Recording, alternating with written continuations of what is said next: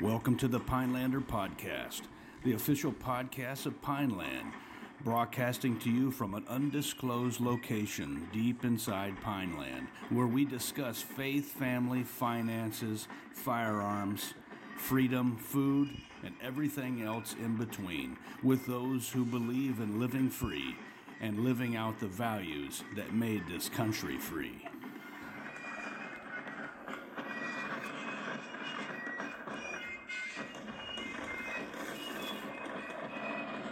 Hey, welcome to the Pinelander Podcast. My name is Paul LaFavor.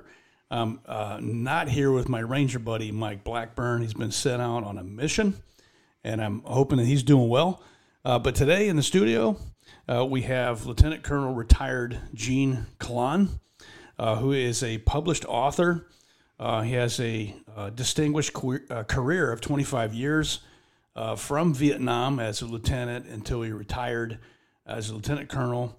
Having also been involved in Desert Storm, Panama, also been in Germany, Italy, amongst other places. Served as a senior member of U.S. military delegation to NATO in Brussels. He has a PhD, and I'm excited about what his book has been doing. I'm excited to have you here on the podcast today, sir. Welcome, sir. It's good to be here. Thanks so much. Yeah, as you know, we were hoping to talk about, and we finally get this chance to sneak you in the G-base here. Sure. Is talk about something that we're seeing in the armed forces, and I think is alarming, and that is a vacuum of good leadership. Okay. And I think we both agree in that, at least from the standpoint that it's not the type of leadership that we grew up under in the armed forces, and I think we would all be better for listening to you for an hour. I got some good questions I want to field to you about that. For those of you who are listening, you know that we bring on some high quality guests, and Colonel Klann has definitely been in a position to develop leaders, and that's kind of where we want to go to today. Is we want to look at his career. We want to look at his idea. Which he's actually done himself, is 3 components of developing combat leaders. And he's going to flesh that out for us. But I think if you listen to this, you're going to get a lot about what leadership is. We're going to talk about toxic leadership. We're going to talk about a lot about developing your own leadership potential, because it's always good to be introspective, look at yourself. And so this podcast is really for the armed forces, and also for the corporate sector, for those of you that, there's leadership in that also. I mean, there's an aspect there that you can use. But having just said that, I wanted to ask you this, Sure. and this is something that is very interesting to me, is they say when you take command, right, you're by yourself. Right. and I'm a boss, and so I'm a civilian boss, and so I've never been in command. I was an enlisted man, but my position now, I see a little piece of that. Like, hey, you're up there. It's you're the guy in charge, and it's a different. You're held to a different standard, if you will, because you're up on a pedestal, whether you like it or not, and the way you talk to your people and the way you interact is really important. And I think something we were talking about prior to getting started here today is toxic leaders, and just how people don't quit their job; they quit their boss. Right. And so part of this is really, it'd be good to look at ourselves if we're a boss and say, okay, am I doing some of these things? And are there people wanting to, jump ship because of my toxic leadership?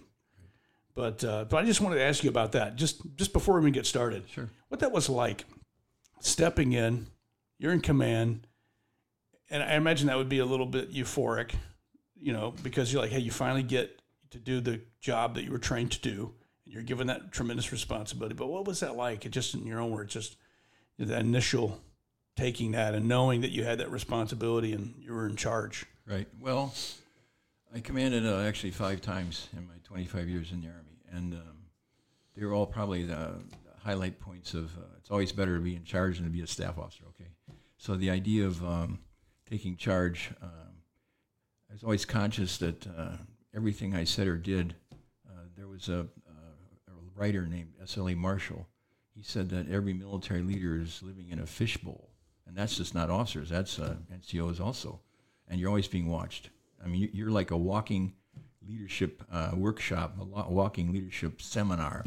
People watch how you, and the higher you go, like when I was a battalion commander, you've got lieutenants and captains working for you, and first sergeants and sergeant majors, and they're watching you.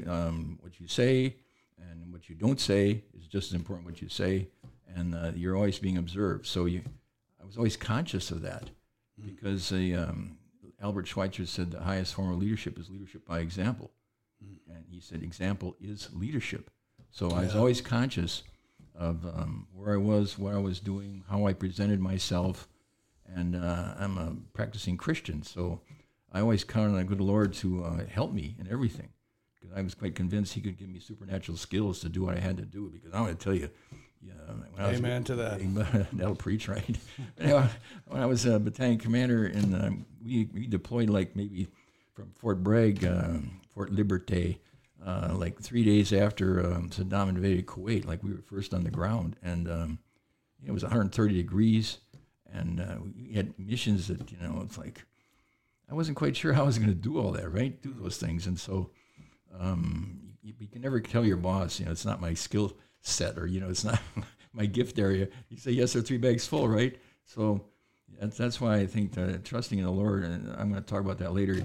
He gives you skills to do things, and He moves things around so that you can be successful. So those trusting the Lord, and always being conscious of the example I was setting, and what I was saying.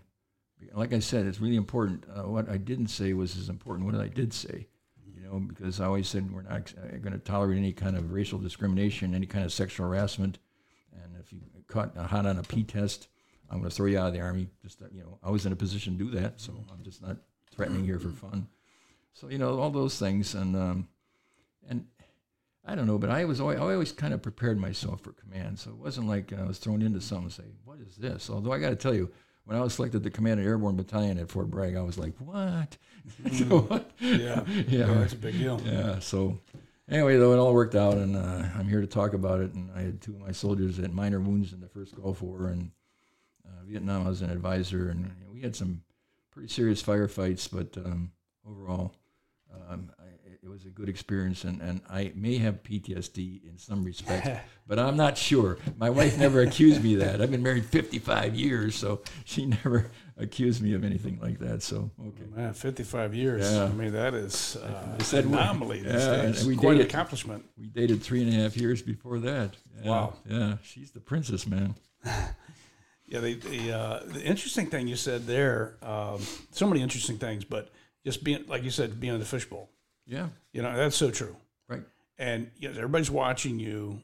You're almost held to a different standard. Correct. And even though you're setting the standard, and so that's the underscores the importance of leading by example. Right.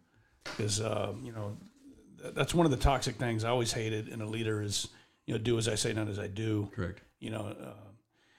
And then the other thing I think is. I think would be a good place to segue into what you have is your experiences there in Vietnam as an advisor, right? As a young lieutenant, and then just kind of maybe some of the things you learn about leadership there. Maybe that'd be a good place to get started. Right. Well, I was a second lieutenant, right, and I was commissioned as a signal officer. So I volunteered to go to Vietnam, which I think that's why they sent me to Military Advisory Command. I'm not quite sure. But, so, I didn't really know what was going on, so I show up there, right? And so my colonel says to me, he says, you think you're a signal officer, but we've just had a whole bunch of our tactical guys, infantry guys, killed and wounded. So we're going to put you on, send you on operations, combat assaults, patrols, ambushes. And I said, what? What? Wait a minute. But it was fine, because I always fancied myself a soldier, and that's what soldiers do, right?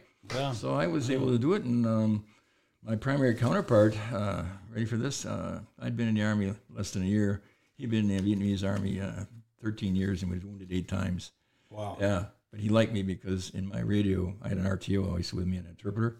In my radio, we had gunships and airstrikes and so forth, and medevacs, and he liked that. So, and of course, plus it was a big loss of face if they lost their American advisors. So they always had a little contingent kind of hanging around me and so forth. So that was good. Yeah, and so you were at which corps?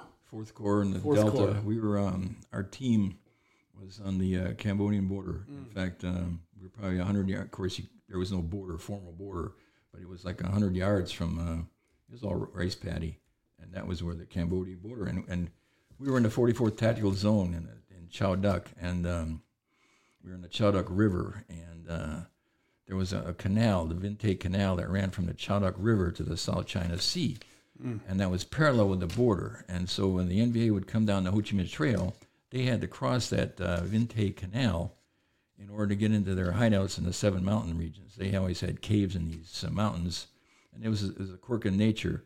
There's like Nui Koto, Nui Ket, Nui Bajai. They would, these mountains, literally mountains, they would just jut out of the rice paddies, and they had these caves there, and we would arc like B-52 them, and we never frankly got them out of there, but we always knew they were coming across the canal, so we had PBRs. The Navy had those Brown River, patrol boats, and they would take a little patrol of American soldiers, which I was part of many times, and we'd set up ambushes along the canal. And it was quite interesting because the Vietnamese or the NVA would send. They knew we would be set up, right? But they didn't know where exactly, and so they would initially they would send 2 guys, and then if we took them under fire, the main force would go somewhere else. So we learned that was their tactic. So we let those 2 guys come through.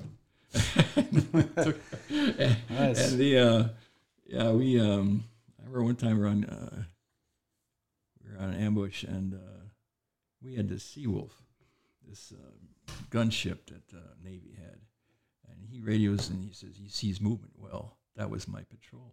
That was my ambush. So that was pretty serious friendly fire there. I saw those tracers like maybe 20 feet in front of me. Ceasefire. Wow, yeah. Yeah, and then friendly fire, isn't it? we got in a big firefight one time, and we had these hunter-killer teams that would.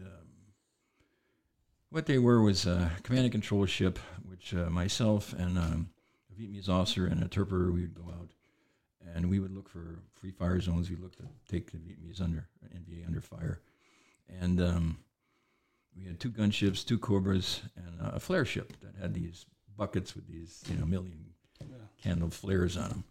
So we're flying around, and nothing's going on. And we, the command and control ship always had their lights on because we wanted to take fire, right? So then the Cobras would make their runs. Well, all of a sudden we see the whole distance and the light up on the Vinte Canal, and it was interesting. The NVA generally had green tracers, and of course we had red tracers, so it was like a Christmas firefight, right? Yeah. And so we go there, the Navy push, and the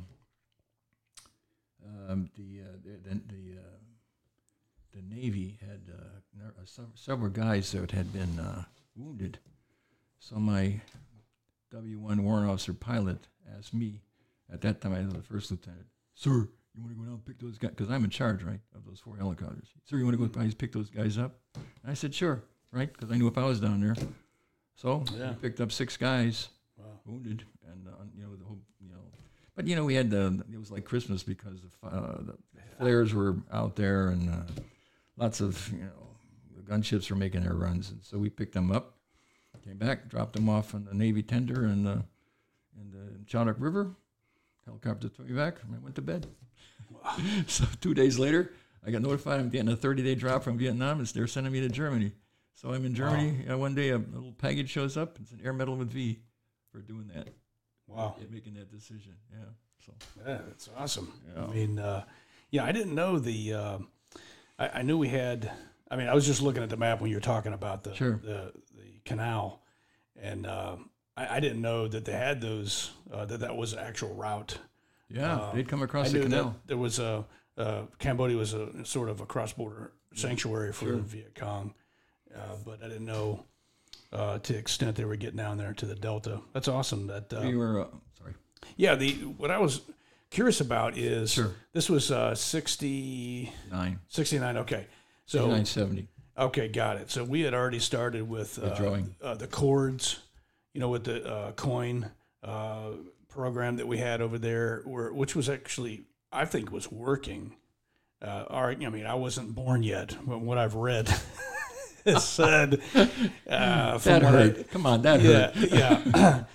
But it seemed like the actions that you guys had were part of this big program that's actually working. Sure. And it just, I guess the American people were tired of us being over there. Yeah. And then, of course, you have the big, I don't want to open this big ball of wax of why this coin effort didn't work in Vietnam. But the big thing is, you learn some important lessons there. Oh, my. As a young leader. Sure. I'm sure we could talk about that for like 5 episodes, but can you just bring out a couple? Well, I'm 22 years old, right? Yeah. And I got to tell you, I really enjoyed the Vietnamese people and Vietnamese army. Yeah. And the South Vietnamese are happy people, and they were always kind to me, and I always treated them with the highest respect and dignity, and they returned that. But I'm going to tell you, there was a number of my colleagues on that advisory team that just thought the Vietnamese, South Vietnamese were just the worst ever. Yeah. And they had a really tough time. And I don't know, I had a really good time. I even got a Vietnamese Cross of Gallantry with Bronze Star from my counterpart. And so, I that was my biggest lesson, because, people universally, they want to be treated with respect and dignity. They want to be affirmed, treated with affection, and so forth. It's the whole Christian notion of love, right? Yeah. They want to be treated like they're somebody, right? And so, that was my modus even back then. So, that's one of the biggest lessons I learned, and it's not that to carry that further. When I commanded, I always treated. Sun Tzu said, "You should always treat your soldiers like they're your children." Okay. And you wouldn't put your children in harm's way and allow them to get hurt unnecessarily. So that's kind of how I looked at the people that were always working for me, and I found that if you treat people like that, they respond to your leadership, because there's something magic, there's something mysterious about leadership, where one person can influence hundreds and thousands of people with their words and with their personality and so forth. And so even to this day, that's hard to understand and hard to explain. But I think one of the imperatives with that is how you take care of your folks and how you look after them. And like I said, Sun Tzu said, treat them like your children, and because they'll respond to that. Because, the thing is, one of the key elements about being in the military and being in combat, people talk about mom and apple pie and the flag. Yeah, okay. But then, all these researchers say people fight for their buddies. Okay, and why do they fight for their buddies? Because their buddies, they figure, are going to help keep them alive and survive.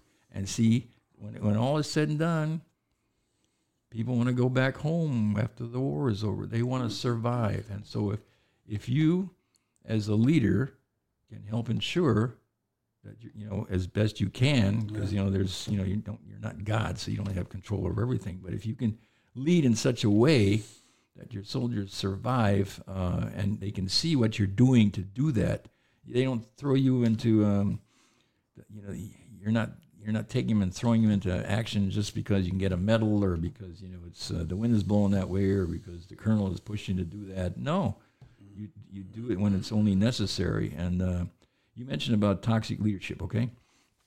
So there was a guy named George Reed, and he wrote an article in the Command and General Staff College Journal. It's been quite a while now, I guess, a number of years. But anyway, it was so well received. It was about toxic leadership. It was so well received that he actually wrote a book about it. Yeah, and that book is still around. I think it's on Amazon. Anyway, he said there's 3 elements to toxic leaders. Number 1, they don't care about their people. Number 2, they only care about themselves and what's the good things that they can do for themselves. And number 3, they create an environment, a culture that's totally negative and that's totally toxic. And I think everybody, if they've spent any time in the workplace, even in the military or wherever, you've worked for people like that, right? Oh, yeah. Yeah, you work for people like that. So That's toxic. Yeah, and then so what I'm getting here too also is, you treat your soldiers as your children, as your family. Right. I'm hearing that you're taking prudent risks. Prudent. Because, look, the Army is a dangerous line of work. Well, it is. And we're called to close with destroy the enemy. But you're taking risks that are prudent. You're weighing the risk and the reward out of this because you have blood and treasure to spend. So that's important. And also the idea that you want to create an environment around you that is not toxic, so that enables someone to do the very best they can, and all that stuff. So I think that's something that I know I remembered learning again and again and again. Is reminded of that you're the one who fosters that environment. Sure, you're creating that. In some sense, the biodome that everybody's living in by the way you interact with people, and man, you could really make someone's world suck if you're just this abrasive narcissistic guy. Sure. And that where you see your people as just a stepping stone to get to the next grade, which is terrible. Right. Well, but obviously you didn't think that way. No, I didn't. And I always had good success. Like in the first Gulf War, I deployed with of my 800-man woman battalion, I deployed with 600. And the morale of the 600 deployed was sky high, and the morale of the 200 that left at Fort Liberty, Fort Bragg, was in the toilet. Oh, yeah. Huh? That's happened to me before. Yeah. The Gulf War, I stayed back. I was in Germany. Oh, no. When you guys went and lived in tents and wore pro masks and watched the Air Force pummel the Republican Guard. Yeah, it's good. But, I mean, I'm not saying you didn't do anything, but I'm just saying I didn't do it. Right. And my morale was in the toilet. Yeah. And I thought, okay, I'm going to go somewhere where I'm not going to miss the next thing. Yeah. Of course, that's what led me to go Special Forces. But yeah, that's so important that you key onto that, that you're concerned. I guess another thing, kind of an obvious thing, but as a leader, you're concerned with how your words are received. Oh, yeah. And how they perceive you. Oh, your words can, it was written that your words can change the world. Yeah. I mean, God created heavens and earth with words, and he let there be, and it was good. So words are powerful. Yeah. And we when I got to the Persian Gulf, it was in Saudi Arabia, it was 130 degrees, and we only got there a few days. Shade. Yeah, and we thought we were pretty tough because we were doing the Core 4, man. We were running 4 miles a day at Fort Bragg. Well, we were very tough because you figure, okay, listen, now 130 degrees. If you look at 40 degrees from 90, that's 50 degrees difference, right? So if you look at 80 degrees from 130, that's 50 degrees different. Think of how different it is from 80 to what it was so hot. And, people would be carrying around bottles of water, and you'd be sweating and wouldn't even know it because it'd be evaporated immediately. And so anyway, we got there, and we had 600 soldiers, and I got another 400 attachments. So I had 1,000 people on 28 different sites. And I'm going to tell you, I prayed every morning with my chaplain, and in the evening we had a little prayer group, and my wife had a little prayer group at Fort Bragg. That's a big footprint.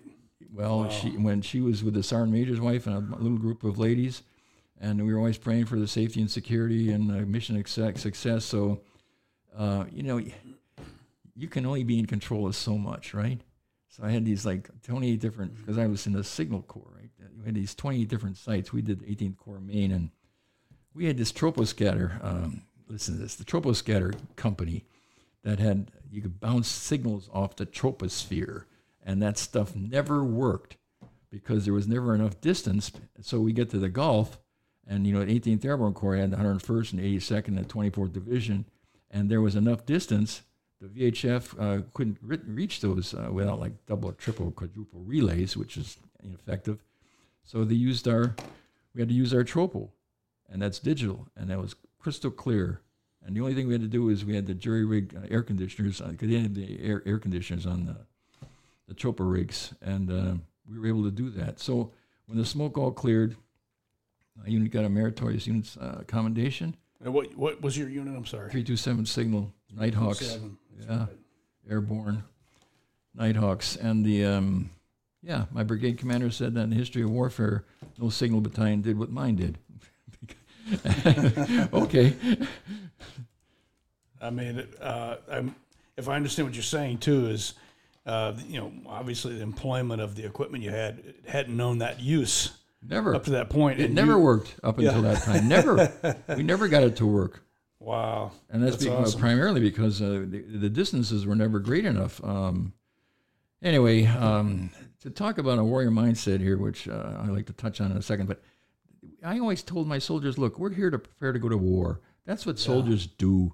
It's in the Constitution that provide for the common defense. That's what's in the preamble of the Constitution. Yeah. And so that's what the military does, provide for the common defense. And what does that mean? Ultimately, it means going to war. So I always tried to create, we were signaling people, okay? But we still were, that's considered a combat arms, right? So I always tell you, that's what we're about. Everything you do as if you're going to prepare for war. And if it's not helping you prepare for the battlefield, then stop doing it and do something else. Mm-hmm. And, there's all these distractions when you're in garrison, they take people from you to do this, that, and the other. And so we always had to really struggle to get good training in the fight. But and we like to spend a lot of time in the field, too, because wars generally don't happen in a garrison environment, There you go. Yeah, because the whole idea of, I like the phrase soldier craft.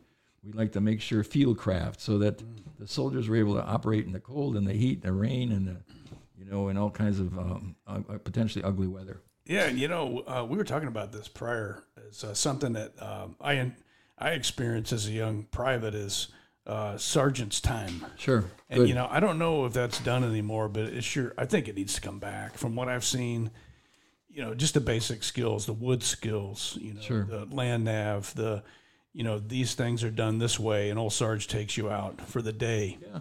And, learns you these things. And I think something I see in the Marine Corps is good. Right. Not that I haven't seen the Army in a while, is the Marines, they push leadership down to the lowest level possible. Right. And I was impressed with that last time I was out at 29 Palms. I have a brother-in-law out there. I was invited to go out there and share some stories with them. Sure. But that's something I see over there is they actually dedicate time. I don't know what's going on with the Army culture, but I think it would be good. But leadership. So I think, for those of you out there that aren't familiar, we subscribe to the age-old definition of leadership. It's the process of influencing others, providing purpose, direction, and motivation to accomplish the mission and bettering the organization. But leadership's influence. I mean, you could ring it out. It's all influence, and what kind of influence is it going to be? Right. Is it going to be toxic? Is it going to be innovative leadership? It's going to be leadership that really puts the winds in everyone's sails. Right. And motivates them to do the task. I mean, that's going to be up to you. But yeah, so what do you?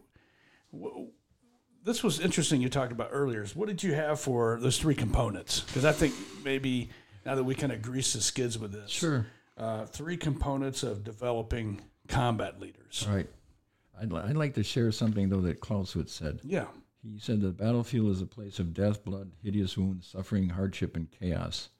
There's incredible noise, people screaming, trying to yell above the noise, bedlam, commotion. Anyway, that's where the leader has to lead. Okay, this is not in the corporate office or at some chaos McDonald's or something. We're talking. This is serious. That's another day at the office. Yeah, sure. Potentially. So that's the thing. And like I always would tell my soldiers, look, you're warriors, right? You're male or female. You're warriors, right?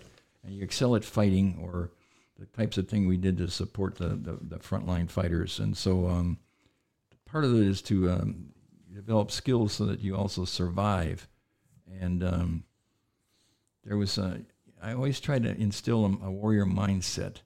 So Admiral Nelson, Horatio Nelson is the greatest admiral the British ever produced. He said, for me, it's combat service or nothing.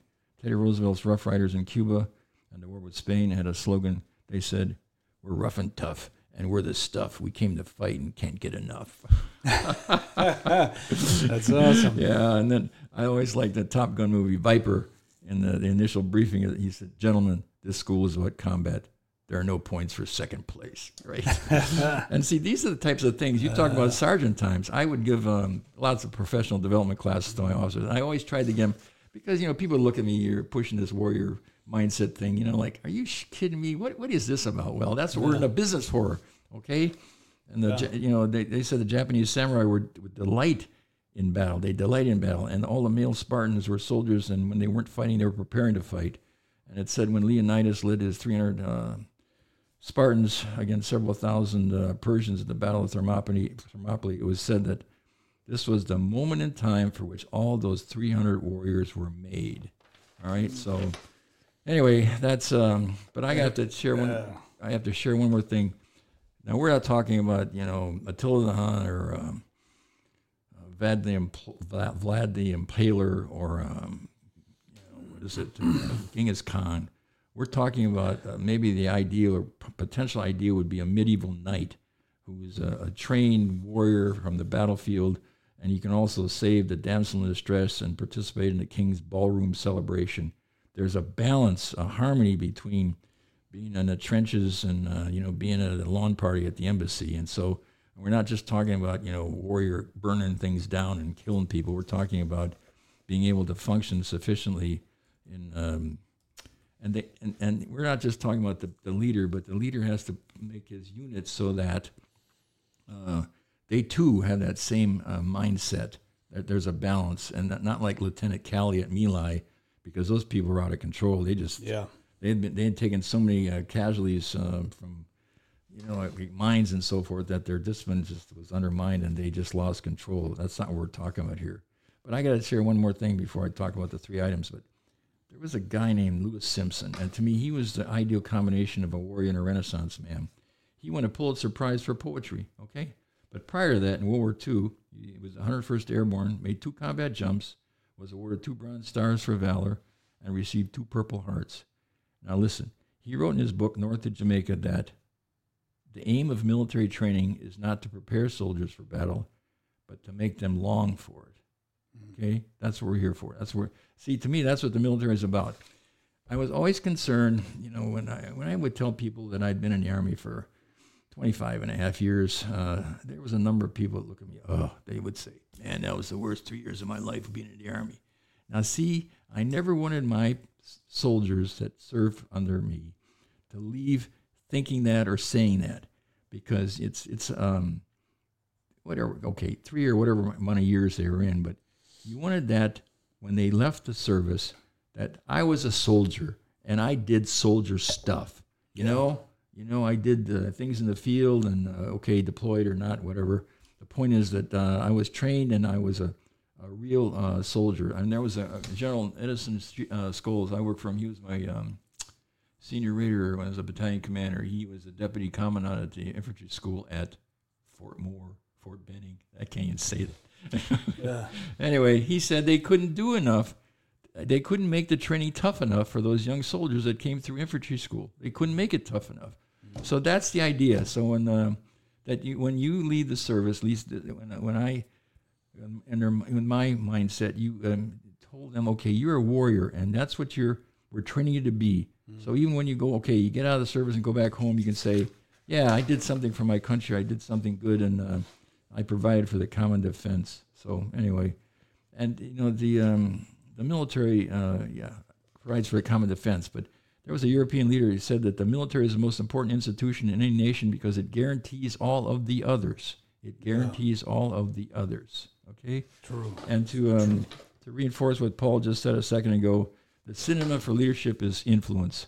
Yeah. And so everything you do, see, that's what I earlier was touching on. Everything you do has a potential to influence, even a single sentence or a look, and even how you present yourself in terms of the aura, the demeanor, and like when things are not going right 100%, whether you control yourself or lose control. I mean how you present yourself in all cases is influencing either for good or bad. Good or bad. Okay. Yeah. So that's so true. Sorry. No, I mean that's something you're trying to. Well, I know that you flesh out in your book, right? And that John Paul is doing in the Iconic Warrior Sure. series. But yeah, for those of you who haven't been clued into that, Gene has 2 books out. They're called the Iconic Warrior. There's the Genesis of a Fighting Soldier. That's his first book that came out last year. And then volume 2 is called The Warrior's First Battle. And I hope I can do justice by saying that, the protagonist is John Paul. He's a Franco-American. I like to say that because I'm a Franco-American. Yeah, In fact, Franco-American's more than just, what was that, little spaghetti, whatever. But anyway, his character is the iconic warrior. He's the guy that grows up, he's trained, traditional family, a God-fearing family, and then he finds himself caught up in these great movements of history. Sure. And he learns how to be a warrior. He learns how to be a leader. Yep. And I think there's a lot in there for all of us. And it's a good story. I mean, you learn history, and it's very entertaining. Good. And so you're making history come alive. But I think that's one thing, not just trying to find a way to get a quick plug in for your books, but your books do have that. They actually have, you see toxic leaders. Oh, sure. Yeah. He gets faced with some of those and how he interacts with some of those. And then he's got the good examples of leadership. So your book really not only is looking at this warrior's journey, but really what leadership is. Right. I know that's below the surface, but it's there if you have an eye to see it. Right. Yeah. So the things we've been, the 3 areas that to prepare combat leaders, warriors, is the first is prepare them mentally, and it's already we touched on it already. It's the idea of instilling in your people. First of all, you have to have it yourself. Yeah. But then, and it has to be genuine. It's not something that, okay, I heard this on a podcast, so this is who I am. No, it's got to be genuine. People will see right through it. That's exactly right. So the idea of creating a mindset, an attitude, which is mental, among your people, team, unit, whatever, about being a warrior, and that you are there to prepare for combat. That's what it is. That's what the military is for. It's not you can do a lot of other things, build bridges in Honduras or pass out MREs after the hurricane and all that. That's all fine, but the bottom line is it's to go to war. So as you say, as I've heard you said in a previous podcast, as guardians of the Republic. That's it. Warriors exist for the security, survival, and safety of the state. And so very Clausewitzian, but it's also very true and anchored in our founding documents. Yeah, it's good. It's very important. Provide for the. I stole that from you. No, but hey, it's good. It wasn't original, but that's okay. Provide for the common defense, right? So anyway, the whole thing about the leader is always to present him or herself as a warrior. One of my favorite philosophers is Yogi Berra. Yeah. Yogi said that baseball is 90% mental and the other 50% is physical. So I would say, in keeping with Yogi, being a warrior is 90% mental and the other 50% is physical. But that's it. It's mental. You keep asking yourself, there's always a process of when you're leading, self-assessing. And it's also good to get feedback from other people, but in lieu of that, you can ask yourself, what am I doing to prepare myself and my unit for combat? What else could I do? What more could I do? Am I doing enough? How effective is our training, our maintenance, our understanding of what we were expected to do if the gun sounds? So those are good questions that deserve truthful answers. There was a management guru named W. Edwards Deming, and he created a quality movement for a manufacturing organization, the quality movement. And one of his core ideas for quality was continuous improvement. And so that idea was how we are functioning today should be better than we functioned yesterday, and how we're going to function tomorrow is better than how we function today. In other words, you're always looking for continuous improvement. Now, see, that's part of the mental mindset and mental attitude that warriors must have with their unit, their team, to strive to improve, always to be better on the battlefield. And part of that is to get input. You got a lot of people.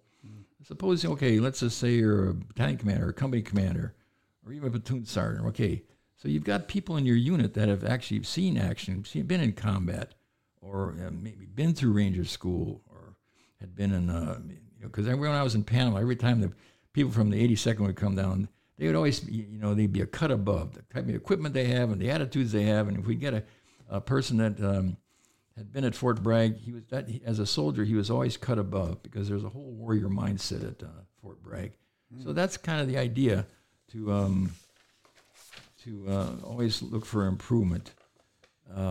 It starts because this is important too with everything you do. Is I think people don't want to discount the importance of your everything follows your mind, the primacy of the intellect. Right. I think it's important. I like. I'm a Christian. Sure. But I also value stoicism. Sure. And that aspect of behavioral maintenance and the primacy of the intellect.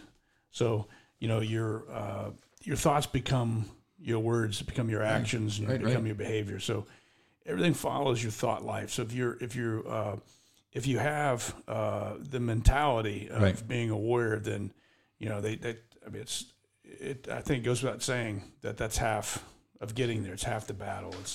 It's like, hey, I exist. Excellent.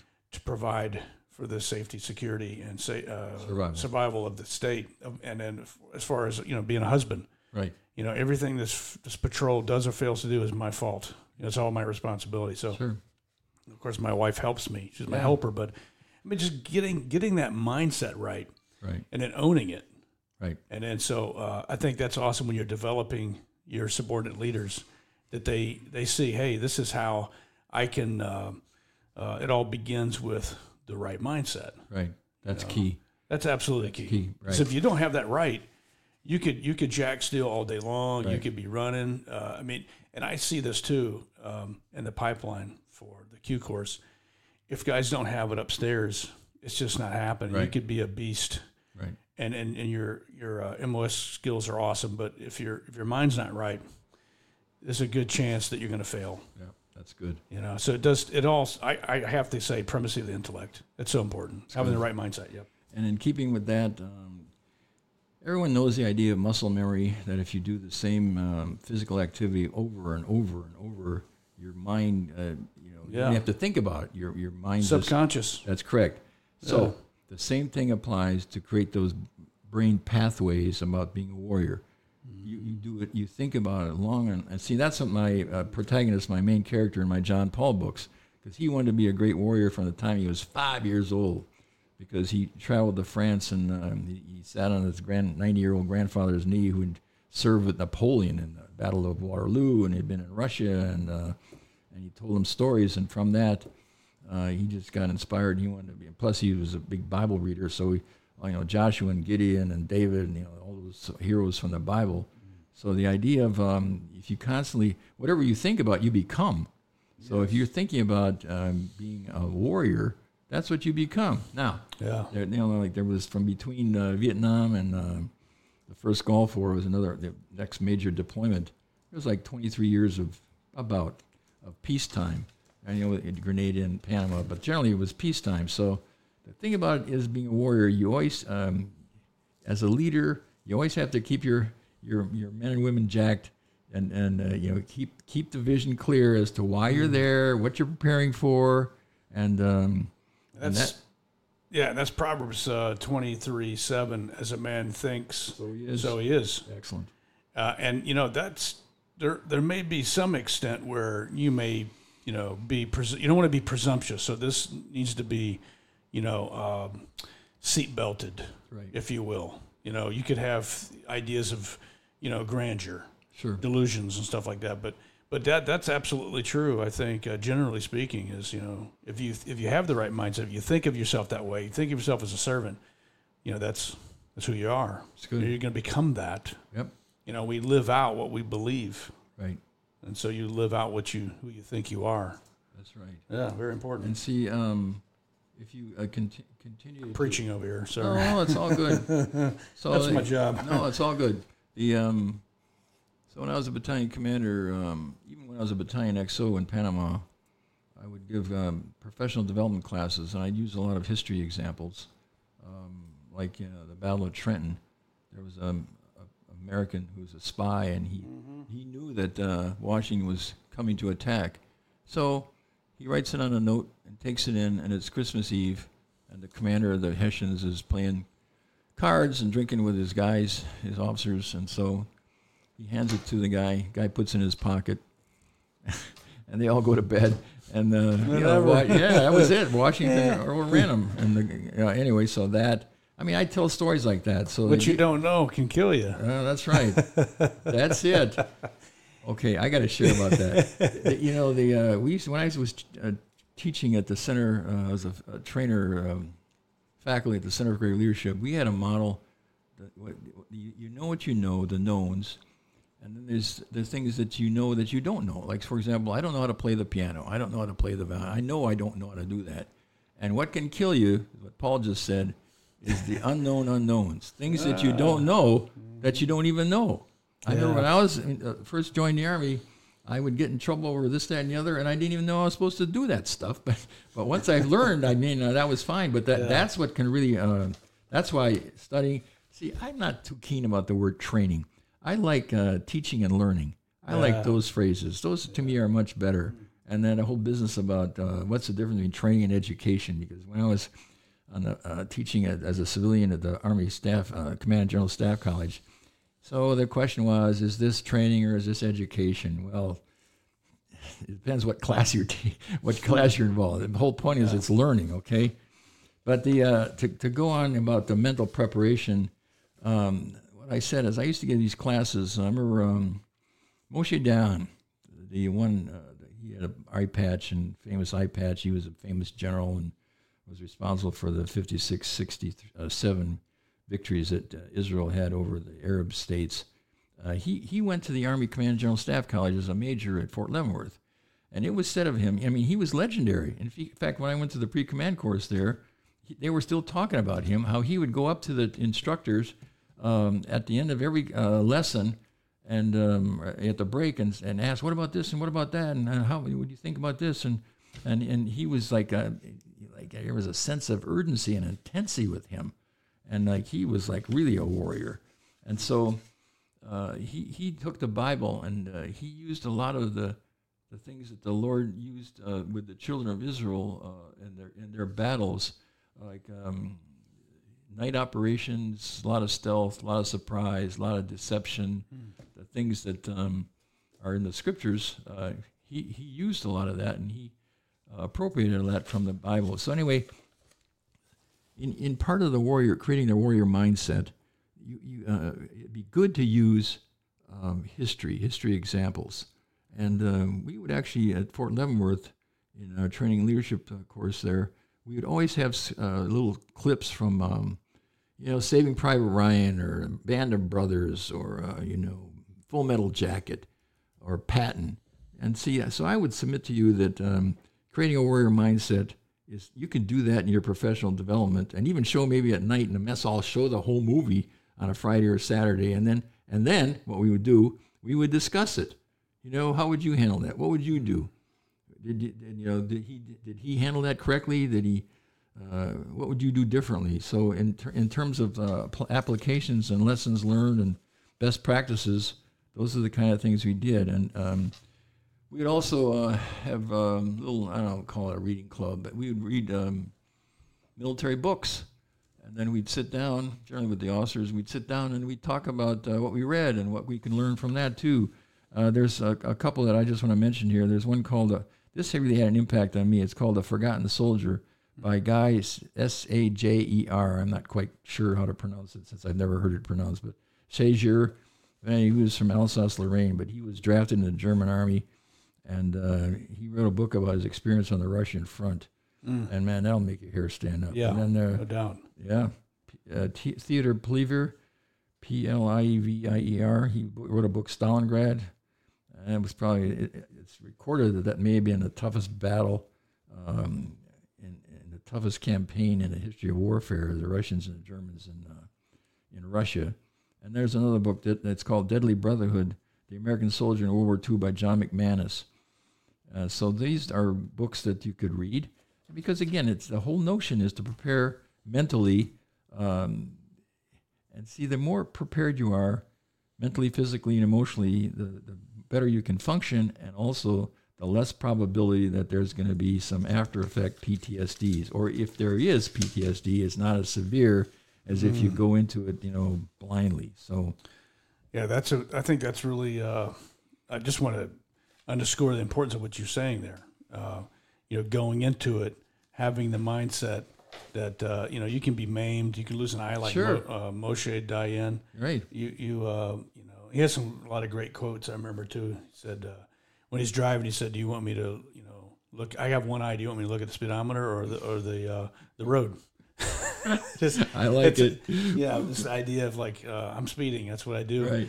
But yeah, he lived like that. I did. But just that idea of having your mindset right, like, hey, there's a good chance that I can become, lose my legs, my arm, and getting your mind right for that way, I think, is important to lessen the effects of, potential PTSD. Right. I mean, I think it stands to reason. That's not the be all. I mean, obviously, there's some moral wounds, some emotional wounds there, but I think that actually, it can't hurt. Right. I tend to put you in harm's way, a commander would say, and a lot of you may not. Now, I think about this too before I go on a Christian mission. My wife and I can be killed easily. Sure. I mean, of course, we're carrying Bibles. We're in a country has an oppressive government that hates Christians. Why wouldn't we? Right. At least imprisoned, at least beaten. Right. But I think they have the mindset. We say it's okay if that's the will of God. And I think I love to hear that in leadership classes at church, where the person will say, "There are some of us in this room. They're going to have to die for the gospel." And so, why wouldn't you have that same mindset with the military, with the Army? Right. That you're going to get hurt, let alone killed. But I think that's really important. Get to press that upon your leaders and those that are serving under you. So very important. No, that's good. Because I've shared my thoughts about this with a number of people, and they said, "Why would you do that, man? Why would you put yourself in the military since you can volunteer?" Well, the point is, for some people, like you were just mentioning, Paul, Christianity is worth dying for. Absolutely. And if you're in the military, when you take your oath to the Constitution, you're pretty well saying, "I'm prepared to die for the state." Okay, Yeah, that's it. That's it. If somebody gives me an order to take that hill, and okay, half of you aren't going to come back. I mean, that's the state, and at least, not at least, but it's just that's what it's all about. So okay, all right. That was. Let's see. I think that's pretty mentality. Yeah, that's good. I think that's pretty well the mental. So the physical, we understand what that is. The more physically fit you are, the less fatigued you become, the more mentally alert you are, and you can function longer and stronger than if you were in bad condition. So, the running and weight training and for strength and rucksack marching and the whole notion of watching your weight and drinking water to increase your metabolism, eating fruits and vegetables, you got all that. And I want to jump on that too. I just talked to a friend of mine the other day, and we talked about the initial approach, the initial couple of years in Afghanistan, and having teams there. And of course, Afghanistan is very mountainous. Sure. You've got cities at 12,000 feet, right. And so you had firefights up above 10,000 feet. And then so when you go and dismounted and you're chasing insurgents, Taliban over these mountains, you're a mountain goat. Yeah. And so my friend recounted to me that something I think we overlook is we had to send guys home from group. Wow. From Special Forces group because they couldn't do it. Their bodies weren't ready, and so if their body's not ready, then you can't get to the fight. And so, what good are you? And I think sometimes we just forget that. It's like, hey, you're of course your mind is important, but man, if your body's not ready, it's not trained, it can't do that. It's just not going to get you to the fight. That's right. And I think sometimes we just take that for granted. Yeah. But yeah, how you eat is very important. Mm-hmm. The how you're training. Yeah.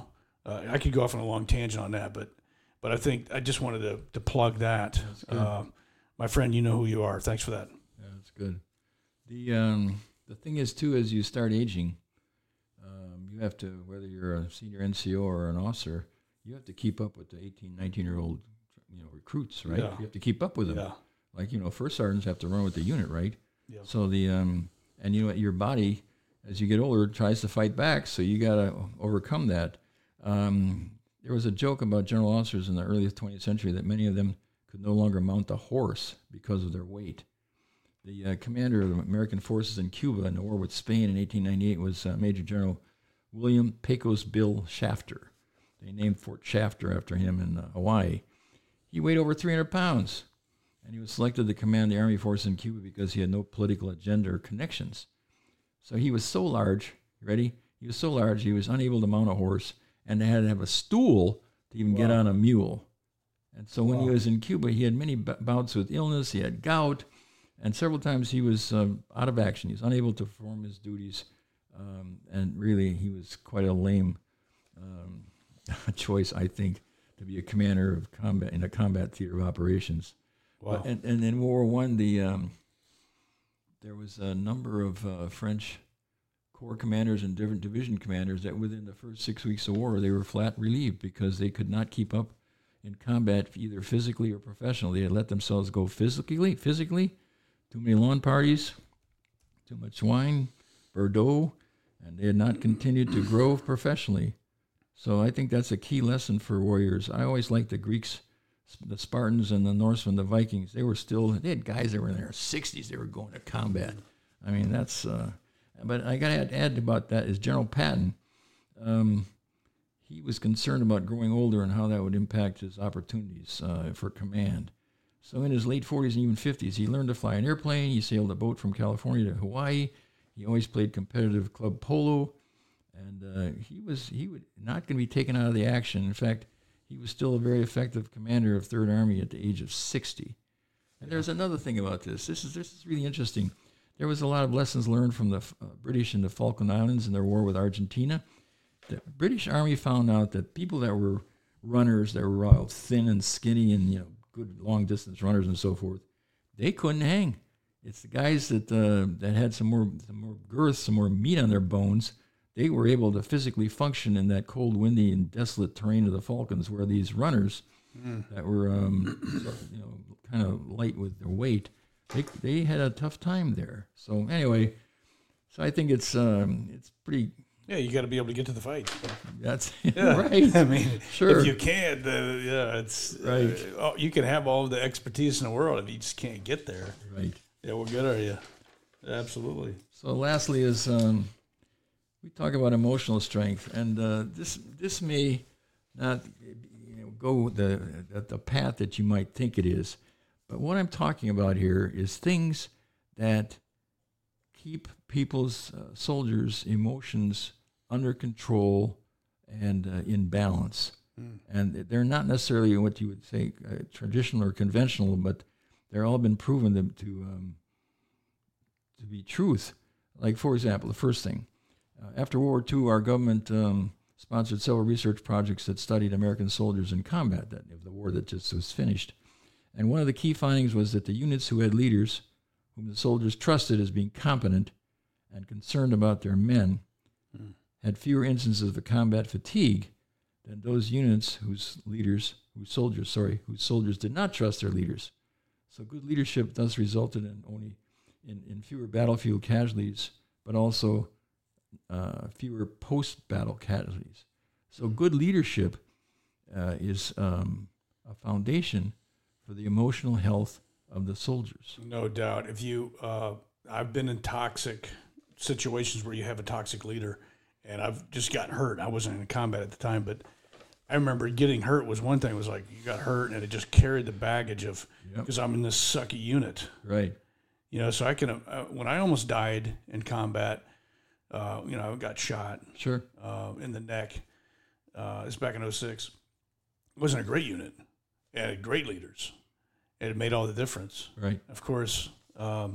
It absolutely resonates. If I had been in a toxic unit, and it would just carry that emotional baggage and just knowing that they're like, yeah, I don't even care if you got killed. Who cares? You're just, another rung in the ladder for this person to climb up to their stardom. Right. And who cares? But when I did get hurt, I had everybody. I mean, they were on me. That Band-Aid package, all that stuff. I had people visiting me. Right. They came to the hospital bed, seeing how it was, and I was very impressed with my unit and how they did that. It's good. And yeah, it really says a lot too. I mean that does resonate with me. It's good. Yeah, absolutely. Sure. Yeah, we talk about why soldiers fight, and one of the key things that is talked about a lot, that they soldiers fight for their comrades, and so the question is their mates. So the question is, why is that? Well, they think that their mates will help keep them alive, help them survive. So the bottom line with leading in combat, soldiers want to survive. They want to survive the fight and go back to see their wife and kids, their family, whatever, right?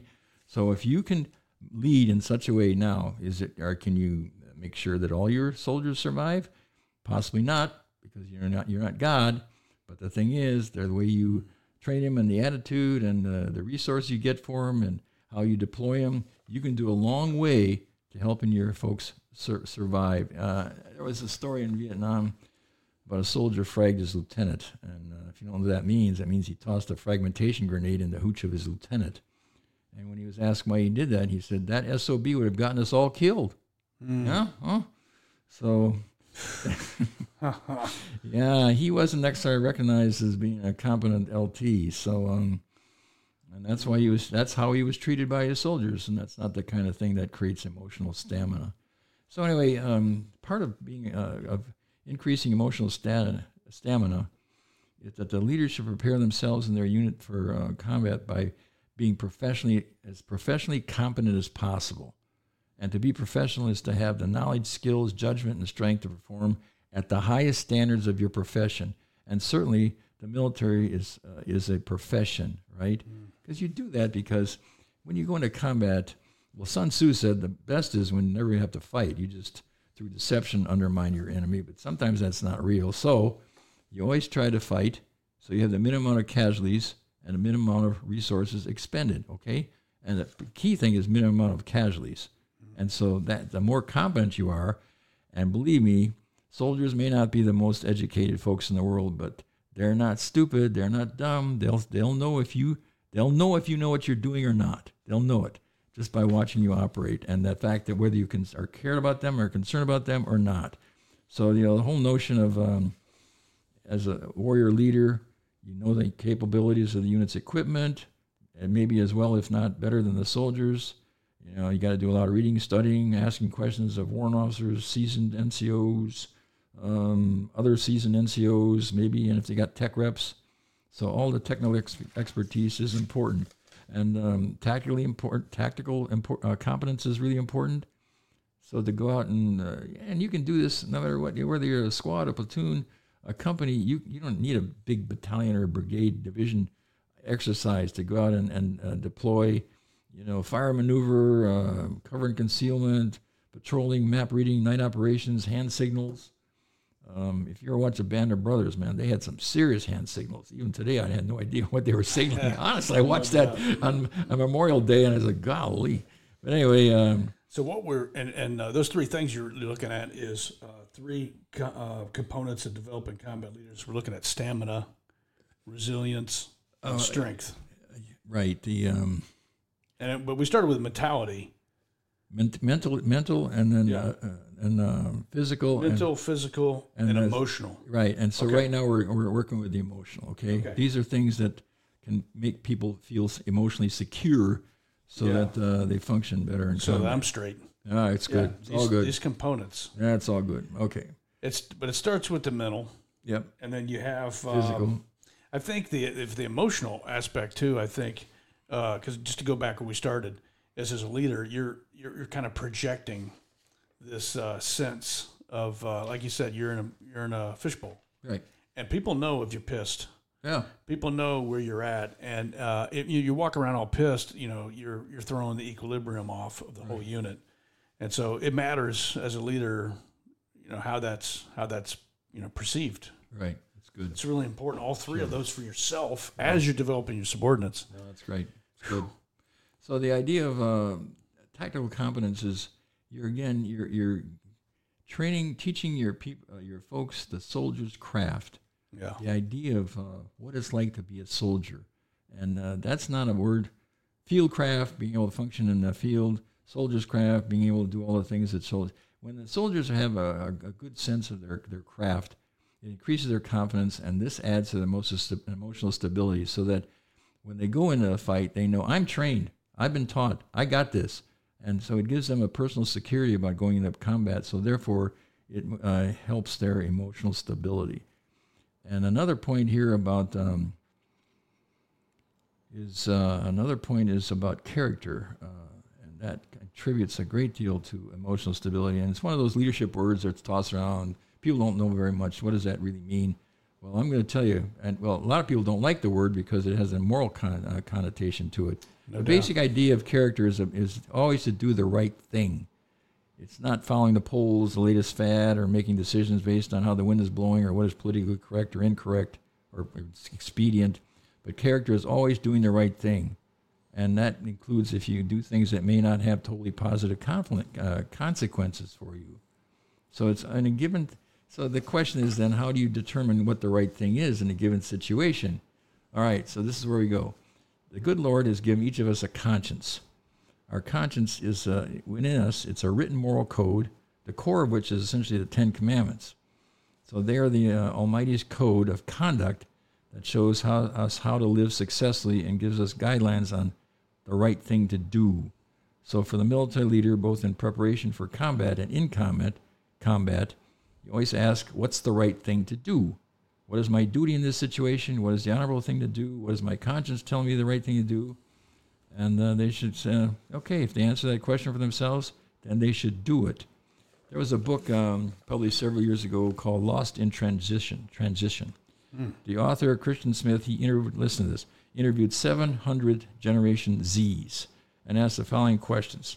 How do you make moral decisions? How do you determine right from wrong in a given situation? Now, this is pretty amazing, actually. The four most common answers were, it's based on how I felt. It would be what would make me the happiest. It's always up to the individual, and it's a matter of personal choice. Now notice there's nothing about a moral code, nothing about the conventions or protocols of society, nothing about laws, rules, regulations, or doing the right things. The answers indicated that it is always up to the individual. It's I, me, or my. Or the anthem of many in their current generation, oh, say, can you see it's all about me? So those four items that I just mentioned, they're not the basis for decision-making, and they're not going to, in keeping with good character about doing the right thing, especially in combat or a crisis situation, and they're not the basis for influencing, which is the core of leadership, or setting a good example in any situation, especially in combat. Conscience is always the best guide. And is it any wonder that we're in such chaos? Yeah. Yeah, and our consciences have to be informed by Scripture. So I'll be the bad guy here as a preacher, but okay. but our consciences are, the judgment hole in the soul, Right. and so things are gone well or bad, it's affected. Right. And so I love the when you say character, it's also really important. That word is found in Hebrews chapter 1 verse 3. Okay. But it speaks of Christ as the exact representation of the nature of God. Right. And so it's the express image. So when you take a signet ring and you press it into wax, there's a one-for-one, reflection of it. And so I love that when it comes to leadership. Character is that you can take and reduplicate your character into others. Right. You can pass that character that's made up of all those, the good morals, your love for America, your fear of God, your desire to do the very best you can. All those things you can, to a large extent, they can be reduplicated in others. Sure. I mean, good. ultimately, it's not up to us because it's got to take in this other person. Right. But when we've done the very best we can do, that's what we're doing. Is we're passing on, these really good character traits, and we're hoping that those are, being learned as we're influencing. Right. So I just love that word character, because the Greek word is actually character. Yeah, that's good. It means an impression. Well, there's it's a awesome. lot. Yes, there's a lot of military leaders like Matthew Ridgway, who saved the war in Korea. We would have lost it if it hadn't been for him. All right. So, a couple other things here. Communication is a subcategory of character, and it really helps emotional stability in combat. Soldiers have to always be told the truth of what they're facing and always know the mission and what the objectives are and the greater picture of current operations. Also, the warrior character should always communicate with optimism, and he can't be running around yelling. The leader cannot be running around yelling, "We're all going to die." Yeah, I mean, leadership's not yelling, but sometimes you do have to raise your voice a little bit, I guess. Yes. But some people mistake, you're in charge, you just yell a lot. Yes, that's good. So the final subsection of emotional stability is spiritual. God does exist. God does exist. He's omniscient, knows everything, omnipresent, always present everywhere, and he's omnipotent. That is, he's all-powerful. To know that the good Lord will always be with you can be a great personal comfort and emotional comfort both before going into battle and during the battle. So we can communicate with the Almighty through prayer, and so doing, ask for his protection, guidance, and help in doing our duty. Because he's an amazing and invaluable resource, and he can give us supernatural skills and courage to do what must be done in battle.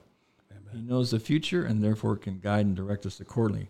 Okay, there's such a thing as an atheist prayer. Listen to this. It goes something like this. Tomorrow I'll be going to combat. I will be on my own. I will have no invisible friend to help or protect me. I have only myself to count on. I hope I have a nice fight, and I hope I make it. And if I don't, I have no idea where I'll go in the hereafter. Okay. Wow. So there's choices. You can either trust the Almighty or you can trust yourself. Good luck with that, as they would say. Oh, man. Yeah. So, that's a bad place to be. A lot of people don't, with great bravado, they don't like the idea of God, even warriors that currently are in the military. But I submit to you finally here, in the first Star Wars movie, Luke Skywalker was in the Dagobah swamp, and he was being trained to be a Jedi warrior by Yoda, the Jedi Master. Yeah, good. So they were taking good one, right? So they were taking a break, and they were talking about the dark side, the dark force. And Luke Skywalker, with great intensity, said, "I am not afraid." And Yoda, the Jedi Master, who generally talked in reverse syntax, "You will be afraid." He didn't say like he would normally, "Afraid you will be," but for emphasis, "You will be afraid." So, you can dismiss the Almighty, but I'm going to tell you, if you got him on your side, that's really an advantage. Okay, so there's many more things about combat leadership I could probably talk about, but I think the ones are the key imperatives. So, influencing leadership by example, developing mental, physical, and emotional stamina and resilience, because I think those will provide a good foundation for becoming a warrior leader. And I hope this creates a greater interest in more extensive study and learning on the topic. Absolutely. I think that is, this would be a good platform to branch out and all those other topics. But I hope that our listeners have been made better by hearing this, this time that we spent with Gene. And again, those books he has other books too, other outside of the Iconic Warrior series. He has a book entitled Crisis Leadership, which is about 20 years been out there. It's been influencing a lot of leaders since then. Still selling. I'm still getting royalties from it. Building Your Team's Morale, Pride and Spirit. It's another read. And then, of course, Building Character. We were talking about that. He's had a few of these books have been out for a while. But, give it a read. Iconic Warrior's been out there. It's part of the Blacksmith family of books. And I, for one, have had a great hour I spent here with you, Colonel. I appreciate you coming up here. And if I could just end on that one note is we leave ourselves in the lurch if we do not acknowledge that there's a God, and to our own hurt. we're not, tapping in, not even tapping in, but then just acknowledging who God is, and then that, He's Lord of your life, Lord of your life. I think, what will it matter if you are the greatest on this planet, but if you don't have your soul safe in His hands? And not only that, but think of all the great things you could do in this life, having the Lord as your God. So I appreciate you coming out today. I wonder if we could just end in prayer. Sure, come on. So, Father God, we just thank you for this special time, and you created heaven and earth with words, and you said, let there be, and there was, and so your power is amazing. So, Lord, you know everyone that listens to this program, and we ask that you put a special blessing on their life and keep them safe and healthy, Lord, and just help them with their development as a warrior, as a soldier, as a person, as one of your followers, Lord. And we just love you, Lord, and we just appreciate who you are, and we thank you in the name of Jesus Christ. Amen. Amen. We hope you enjoyed today's episode of the Pinelander Podcast. If you enjoy our unique content, please consider supporting our sponsors. SOF News, providing special operations news from around the world. It's where Paul and I go to keep abreast of what's going on within the SOF community. Check them out at sof.news. Blacksmith Publishing, been serving the warrior class since 2013. They have great titles written for warriors, by warriors. If you're looking for excellent reference material or just want to unwind with a great novel, be sure to check out the bookstore located at blacksmithpublishing.com. And if you're looking for some cool Pinelander apparel, head on over to the general store located at pinelandergeneralstore.com. That's all one word, pinelandergeneralstore.com. Have a great selection of shirts, hats, jackets, sweaters, stickers, patches, artwork, and a whole lot more. Check out the store at pinelandergeneralstore.com. If you're interested in helping develop our country's next generation of warriors, please consider donating to the American Agoge Project. The mission of the project is to foster an environment producing able-bodied citizen warrior men of fine character. And we'll be officially launching the project in 2023 in celebration of Blacksmith Publishing's 10th anniversary. Until our next meeting, stay mentally and tactically smart, physically and spiritually strong, and socially astute. To each other we pledge our lives, our fortunes, and our sacred honor. May God continue to bless Pineland.